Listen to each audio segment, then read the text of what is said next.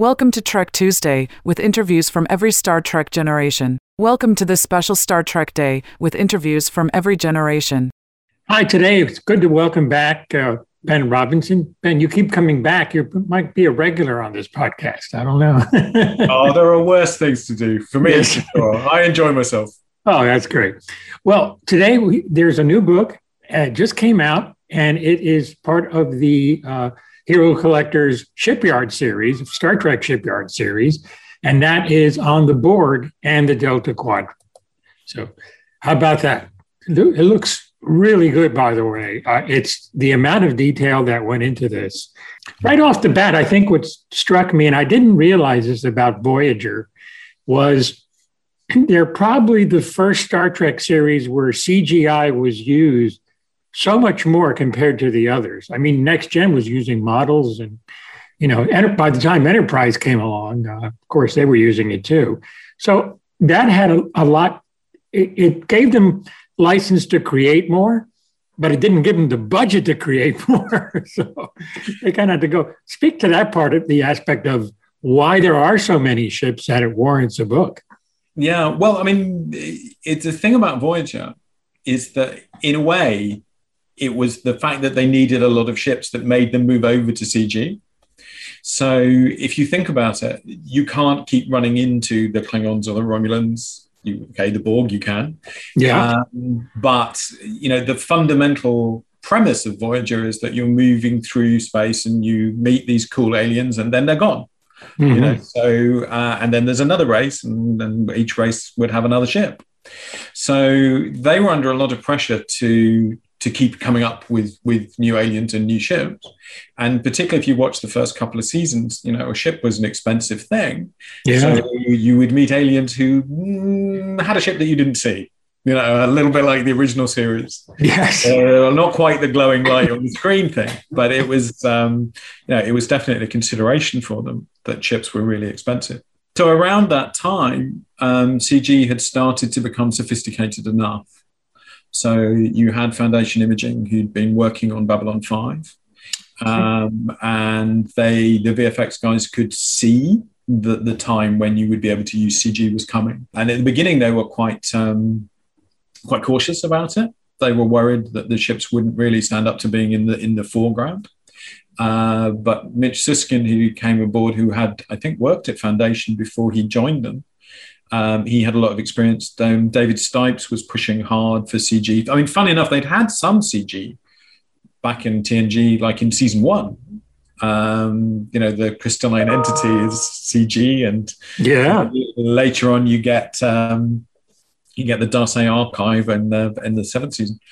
So they had some CG, but now they really kind of felt, okay, the technology's there, we can use that. So they embraced it. There's more sci-fi talk, so stay tuned. A very ambitious book. Now, this is only the first volume, but there is a second one. Is that correct? That is correct. There are so many. Once they got CG, they had so many ships that it got out of hand. Wow. If we'd done one book, you couldn't have pages. We'd have had to have charged hundreds of dollars. It would have been, it would have been unreasonable. So it made sense to split it. So this one covers A to K. Yes. And then the other one covers L to Z. I'm just very impressed. And it's not only the ships themselves, it's all the different text around it, explaining things. And for the first time, I got to see little parts of the Borg ship and what they actually do. so it's like, oh, that's what it does. Okay. Yeah, it makes sense. Yeah, that's where it comes from. All right. So there you go. But yeah, so that was really neat. The artwork is just absolutely incredible. You're the editor, and it has like 3 different authors too. I mean, there's just so much material. So talk about coordinating all of this, and I guess it's almost like setting up a battle plan to get this done. It is a bit. I mean, the first thing we had to do was work out whether the ships existed, if that makes sense. Sure. So, we have got copies of most of the visual effects companies' archives. So we can go in and find the ships and we can render them out. So that's where the beautiful artwork comes from. But the first task was I had to make a list of every ship ever. Wow. I have this massive Excel document now that lists every single ship that's ever appeared on Star Trek, and whether it exists as a CG model already, or whether it was something where we had to build our own that was based on we have really good photographic reference when it was a physical model. So something like the Kazon, they never built in CG for the show, so we rebuilt that, and then we get that approved by CBS or the studio. With this one, it was kind of interesting because you'd get something and you'd see like an episode and there might be some kind of little blob in the background, and then you'd discover that that was a ship. And when you went into the files, you'd be like, oh, I can see the ship, and you could render it out and see it properly. Wow. So that's one of the great pleasures of this book, has been, something that you saw maybe fleetingly in the background. We're able to sort of give proper attention to and show up nice and big and, as you say, with a lot of detail. Well, the good thing about, in particular, the Borg, because since they crossed over in several series, you'll get ships from Next Gen, the Next Gen movie, First Contact. The Borg cube is there, which is really cool, and explains a little bit more about the cube. And obviously they can travel through time. So, that's pretty cool. But also the Next Gen episode were essentially what I call the Rogue Borg. Had their ship, I believe it was called maybe the Defiant or something along those lines. It never has an actual name in the actual name. Oh, okay. So we know it as Law's Borg, or the Borg renegade Borg faction. Renegade, that's right. There you go. Renegade Borg faction is how we tend to refer to them. No, that's cool. That's cool. No, but I mean, and that's yes. And when you know that the Borg come from the Delta Quadrant, you realise then so does that ship. So that was nice to be able to do that. And there's pictures from the series, and it's good to see not only Susanna Thompson's Borg Queen, but also, of course, Alice Krieger. Really, the only two women that I know of that have played the role. So pretty cool. It was good to see them. Just the two of them. It's really difficult to tell them apart when they've got the full makeup on and all of that stuff. Yeah, I mean, when you realize is in Voyager, there are quite a few episodes where you sort of see inside a Borg cube. There are quite a lot, well, not that many, but there are definitely episodes where they infiltrate the Borg, and you sort of get to see the alcoves and things like that. Obviously, Seven had her alcove on Voyager. There's a surprising variety of Borg ships. When you think of the Borg, you just kind of go, oh yeah, cube. Yeah. But, actually, when you look into it, it's like, oh, sphere. And the joke is that when they had the tactical cube, Doug Drexler said he wanted to design a pyramid so that there were all three shapes. You get a square, a circle, and a triangle. Wow. That's amazing. As I said, just absolutely beautifully done. I'm looking at it, and we're not going to share the screen because this is a podcast and it's audio, and that's how people simulate what I do. So to go into detail, even the Borg Queen's ship was in there too, which I really liked that, and the wonderful explanation that's on there. I like that. Talk about the little paragraphs called data feeds in there, and what's kind of like their purpose for fans to look out for. Well, the idea of those, so we wanted to put in everything that you could know about the ship. So, you talk about the team. So what we have is a team of people, they're literally watching the episode and going through and trying to glean every piece of information about the ship that you can from the episodes it appears in. And then obviously they have the advantage of having the renders of the original models. And then the data feeds were just, I've always thought that when you pick up a book, you engage with it at different levels. So you engage it at a level of something that you want to just take away straight away, a kind of instant thing that you want to go down to, you sit in the bar with your buddies and you say, oh, did you know Tom Paris is the first person to travel at warp 10 and he turns into a salamander? Or, okay, look, yes. Those buddies already know that. But there are a lot of those kind of little tidbit kind of pieces of information that we wanted people just to get straight away, not to have to read the whole thing.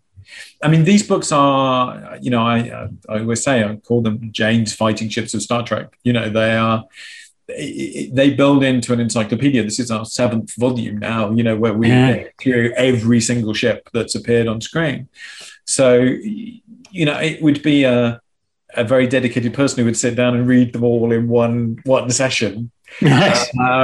But what we hope is that you can open the book and flick to a page and, take something away from it. You really cover the board right down to the board probe. I mean, that's pretty good. That is really some work in there. And again, the artwork and the pictures are just absolutely. And I love, personal favorite is the size chart where you size them all up. Yeah. you can compare them, and it's absolutely wonderful. And there's quite a lot of research goes into that, I can tell you. Absolutely. They didn't always work out exactly how big they were on the show. I'm not going to give away too much of what you find in the Delta Quadrant, but speaking of Delta, the Delta Flyer is in there, which is really cool. And I think fans will appreciate that. Oh, man, pretty amazing in context to everything as you go through the book and you see all the different things. It jogs the memory, and some, honestly, I forgot about. So it's pretty cool to see them again and relive. And then, of course, I have Paramount Plus, I might go back and watch the episode again. Yeah, well, yeah. I mean, we did the Voyager Celebration book last year, and I think you realize just how much Star Trek there is to hold in your head now. I mean, I do it pretty much full time, and I know there are people who'll be listening who know an enormous amount. Yeah. But even so, you can remind people of things, and in this case, you can show people things in much more detail than they were ever able to see them on the show. Oh, yeah. I mean, a lot of these ships, like I said, are just like little things in the background. There's some that are like flying around a space station or are in part of a race or are docked or you just see from a distance. So, that's been a great pleasure of this, is that ability to kind of just like stop and like go, look at this. Because you realize how much attention went into like even those tiny things. Oh, yeah, yeah. Just one kind of hint. I'm so glad this was included, the Antarian Transstellar Rally that the Delta Flyer took part in. Such wonderful detail on that as well. You get to see all the ships and you actually get a chance to glance at them and look at them. So that's pretty cool. Yeah, that's the real advantage of having the original production file. Yeah. You can go in there and you go, oh, there are 9 ships or whatever it is in this episode. When I was watching it, I only saw 6. And then you go back through and you go, oh, there it is. There it is in the corner. Or it just flew past really quickly. So, Ben, how long does it take to put a project like this together? I would think it's a lot of work. It is a lot of work. It is a lot of work for sure. I mean, on something like this, like I said, we have a really good team of people who work on it together. If it was one person, it would take a lot longer. Oh, sure. I honestly, I can't tell you how long it takes really, because so much of it is stuff that we've been working on for a long time. So that creating the renders, we already have like a massive library of renders of ships which we've made. So a lot of it is actually organizational. It's like, okay, do we have this? Do we have that? Like I'm saying, that big chart of every ship ever. You have to go through a ton of stuff to work that out. I mean, the website Ex Astra Scientia, which has all the ship listings, is really, really helpful to us. I mean, we still found stuff that they didn't know about. Talking to them, they would say to us, "Oh, that's something we've never been able to work out. Can you have a look?" So we like open up the files and go, "Yeah, look, here it is." And they go, "Oh, that's what it looks like." So yeah, that it's a lot of work, but I couldn't tell you because we were doing a lot of other work at the same time as well.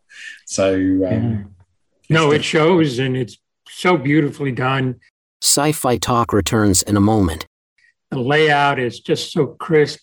It's almost like looking at something at Memory Alpha and just, going into a computer on the Enterprise or wherever, and you kind of get lost, and kind of dream a little bit about ships. And I've always liked spaceships. So, and Star Trek, I always thought had some of the coolest. So, and this book points that out. So I love that. I'm glad you think so. Yeah, I mean, I think everything shows the skill and the attention to detail and the love of the people who made the show. Oh yeah. That you can, there's not a lot in there that was just tossed off, or that people didn't think hard about. Mm-hmm. And it is great to be able to, like I said, that I kind of pause the frame, as it were, and see it. And particularly because Voyager has, hasn't been remastered yet, sadly. No, which is a crime, if you ask me. Well, unfortunately, it's a very expensive process, which is why it hasn't happened. But this, at least we can show you the ships in HD for sure, and absolutely they are in the book. I do like in the beginning the acknowledgments, pointing out the people that were so key in the designs, the Rick Sternbacks, the Dan Curry, who I had a chance to talk to once, and one of my favorite interviews was just anything to do with Star Trek. I always enjoy, and also the creators of the series, Mr. Berman, of course, and the late great Michael Piller, and Jerry Taylor. And there's a few more also that are mentioned. And of course, Matt Jeffries, who's the tube is named after, and the great bird of the galaxy himself, Gene Roddenberry. So I don't think I ever would have guessed in my youth that the Star Trek universe would be as huge as it is. Mm-hmm. And there's Discovery now too. So it only gets bigger. It only gets bigger every year. There's another book right there, just on the ships of Discovery alone, especially now that they jumped forward, it's like everything's different.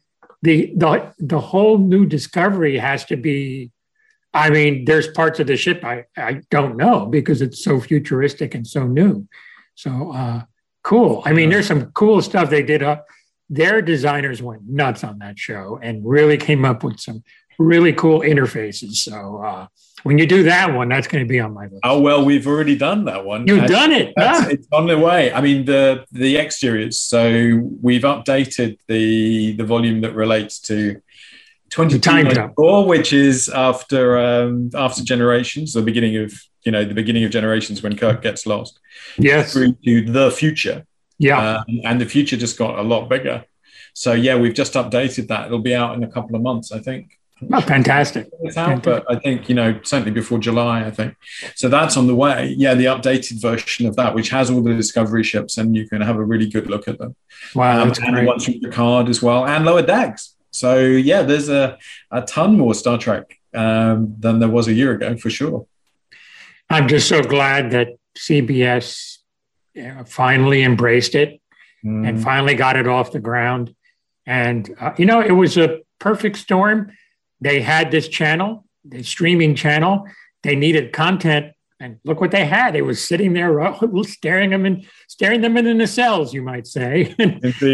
and there you go. And they did it. And Alex Kurtzman, I've met those guys and interviewed them at New York Comic Con here. So it's just their hearts are totally in the right place. He totally understands what Star Trek is about. And, to some extent, I would say also Rick Berman did too. You can't make those many series and not know what you're doing. So he knew what he was doing. Definitely. I don't think anybody who liked Next Gen or DS9 or Voyager or Enterprise, those shows would not have been the way they were if it wasn't for Rick Berman. There's no two ways about it. Oh, absolutely. There are lots of other people involved, obviously. And each show has its own flavor. Mm-hmm. But I don't have a lot of time for people who are like, oh, that person doesn't understand Star Trek. It's like, well, they made Star Trek. It is Star Trek. Whatever you, whether it's your personal flavor or not, that's what Star Trek is.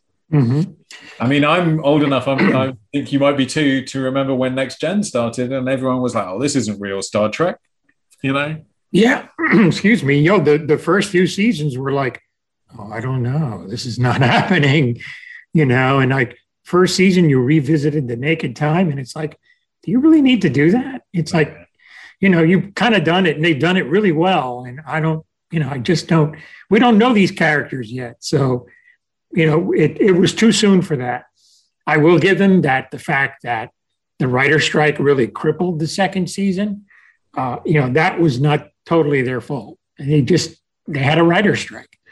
But the third season, man, they found their way, and they found Michael Piller. That's what happened. Yeah, they did.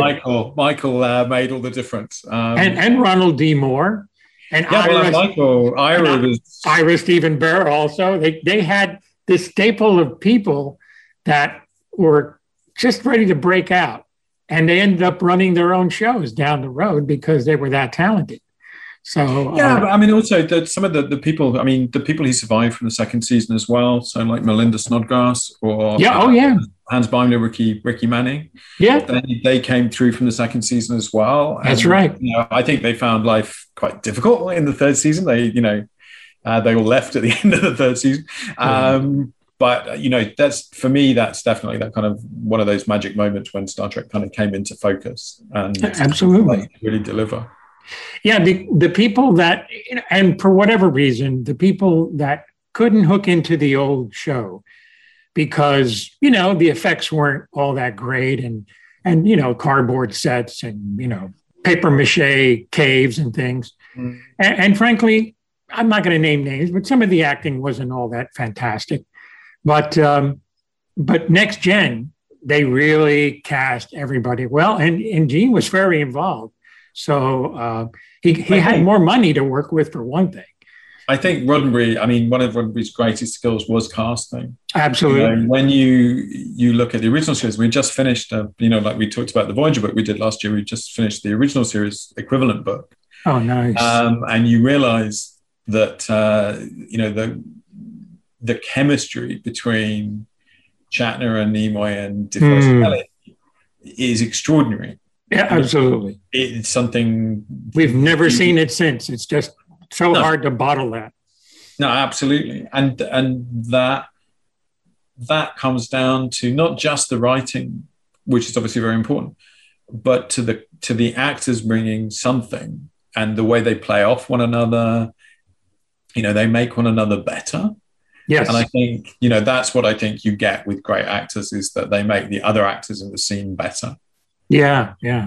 I mean, as I get older and having spoken to him, I think, to me, what grounds the show really kept me coming back, and still I look forward to seeing is Leonard Nimoy's Spock. It was just, his performance was just so damn good. And he didn't get the accolades when the show was on, unfortunately, but obviously he's very revered now. And the awards didn't come his way, and they should have. But he totally grounded the series for me. A guy who's trying to find a place to fit in and can't find a place to fit in except on the Enterprise. I just watched Journey to Babel the other day again, and just wonderful written scenes between him and his mother and him and his father. I mean, it was just, you really got the sense of who Spock, where Spock came from and what it was like. The scene with his mother where she slaps him, it's such a wonderfully dramatic scene, where Spock refuses to help his father because he has a duty to the ship. Just beautifully done.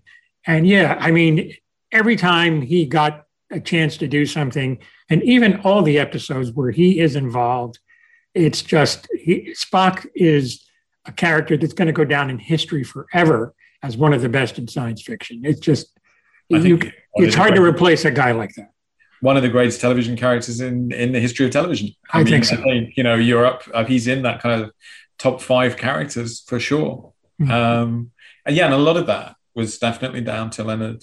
And Dorothy Fontana, obviously, who wrote Babel. Dorothy had and This Side of Paradise, he wrote a load of episodes, had a big role in that. She was fascinated with Vulcans. But that's a big part of the original series book that we just finished. And one of the things I found fascinating about that is, there are a lot of stories that you'd heard from Leonard about how he introduced the Vulcan nerve pinch, or how he introduced the Vulcan salute, or these kind of things.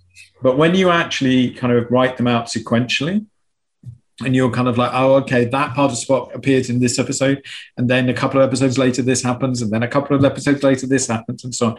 You get this really strong sense of the character building and growing. And Leonard was very protective of Spock. He was always very, very careful to express his own opinions and to not let writers or directors push the character into something that was different, that wasn't what he envisaged. I think that's something that came through to me really strongly when we were working on this particular book. He told me once about the scene in Naked Time where Spock is sitting at the console in the briefing room, trying to keep it all together because his emotions are just wrecking him and he can't control them anymore because of the sweat gland, malady. And the camera they actually they put a dolly track down and actually, now they can do it probably with Steadicam, but in those days they didn't have it. So the camera dollies around Spock. And as the camera moves, his emotions get more and more intense. And it was his idea to do it. And I thought that was really the beginning of him being the director that he became. And I asked him, and he said, actually, that it was that as much as people tried to control things and keep things, directors were very willing to listen to ideas on the show. The Mark Daniels, the Joseph Peavneys, who created some of the best episodes and directed some of the best episodes on the show. And it's really, if you watch that scene today, the power of it still resonates, and it's like what happened afterwards, after that aired, his fan mail went through the roof. Yeah, because people connected with that scene. It was really just, I'm so glad I got a chance to talk to him about that because that always struck me, that scene. Really, really cool scene. But yeah, I'm looking forward to the Star Trek original series book. It's a series that holds a very special place in my heart because that's what I was growing up with as a young man. That's what, that and the Twilight Zone were my earliest attractions to sci-fi. And it was, Star Trek was, and still is, very important to me. And the philosophy behind it of inclusion and diversity, that resonates into real life too. So yeah, I'm looking forward to that book you guys do. I'm sure you're going to do a great job there too. Yeah, well, we just finished it literally this week. So it's still in that kind of I think it's really good. But you'd have to wait until someone else has seen it to give you a really good opinion. Yeah. There's a lot of stuff. I think I'm pretty sure you'll enjoy it. Good. There's a lot of stuff in there about how the series came to be the way it was. Yeah. And a lot of, I co-wrote it with Ian Spelling. And we both put a lot of time and effort into going back through all the old interviews that we've done, finding out as much as we possibly could, putting things together. The thing is, it's the first time I think anyone's ever done a book that covers with lots of pictures. It's obviously there's Stephen Whitfield Stephen Poe Whitfield making of Star Trek, but this is I had a copy of that. Yeah, it's a great book. It is. It really is. Yeah. But this is the first time that anyone's really kind of done a kind of this is what this department did. This is how the department worked. Wow, nice. Here are pictures of the department. Nice. As well as really kind of looking at how the characters came to be and how the actors shaped them and what effects it had on their lives as well. So I at the moment I think I'm just getting over it, but I'm pretty proud. Cool. So I hope everyone likes it when it's out later in the year. It's out in September when the show. Oh, good. Well, there you go. Yeah, for the anniversary. Ian Spelling, and I'm trying to get an interview with him because I think he played a big part in Star Trek history, along with a few other people that kind of kept it alive when the show was not on the air anymore. Writing about it, talking about it. And that was a very important time because you went from 1968 to 1979. where there wasn't anything new except the syndicated reruns. So it had to, that was a dark period in Star Trek history. And nothing, look at the embarrassment of riches we have today. But I remember those times really, really well. And it was tough. It was very tough to. But the other thing, though, was then, you couldn't sit there like people can now and go, well, I'm going to watch that episode. Yeah. Just watch it like that, press of a button instantly there in your living room. Back in the 70s, you'd like, okay, what are they showing this week? Yeah. It's like, what is it today? What episode do we get? I didn't even realize that there were only 79 episodes until I think 1978. So they stopped making it in 69, and I was like, oh my God, they stopped making it. I was horrified. Yeah, Turnabout Intruder, the last Star Trek episode. Ooh, that was a bad one to finish off, I'll tell you. That was not one of my favorites. It's Bill Shatner's favorite episode. Oh, he always holds it up, because it's an acting challenge. He's playing a different character in Kirk's body. Yeah, I don't know. I just don't think it's not my worked. favorite episode, I have to say. The writing and, Gene was no longer involved at that point, and he had pretty much got fed up being pushed out. And so, it was tough. And then, it was all over. But of course, the movies came along, and the movies gave the original crew a chance to go out in real style. Yeah. And this Undiscovered Country, what a great, that was their series finale as far as I'm concerned. So that was cool. That was really cool. That's true. Well, this is a great book, Borg and the Delta Quadrant, Volume 1. There's just so much in there to digest. And yes, it will jog your memory. Ben, thank you for being there. Great job editing this. Thank you. This is quite an armada you guys had to deal with. That is a good line. I'm going to keep that. But I'll tell you did a great job, and I love it. I got the PDF, and I'm going to scour it in more detail, I think, tonight and see what episodes I might want to see again. Oh, well, I feel like I've done you some good in that case. Absolutely. It is your pay to watch. You guys Hero Collector has done a lot of good to a lot of Star Trek fans and sci-fi fans in general. So keep up the great work. Thank you for being on the podcast again, and stay safe and stay well. Thank you. Always a pleasure. All right. And thank you all for listening to Sci-Fi Talk. Until next time, this is Tony Tellado. Take care now. This is Ethan Phillips from Star Trek Voyager, and you are listening to Sci-Fi Talk.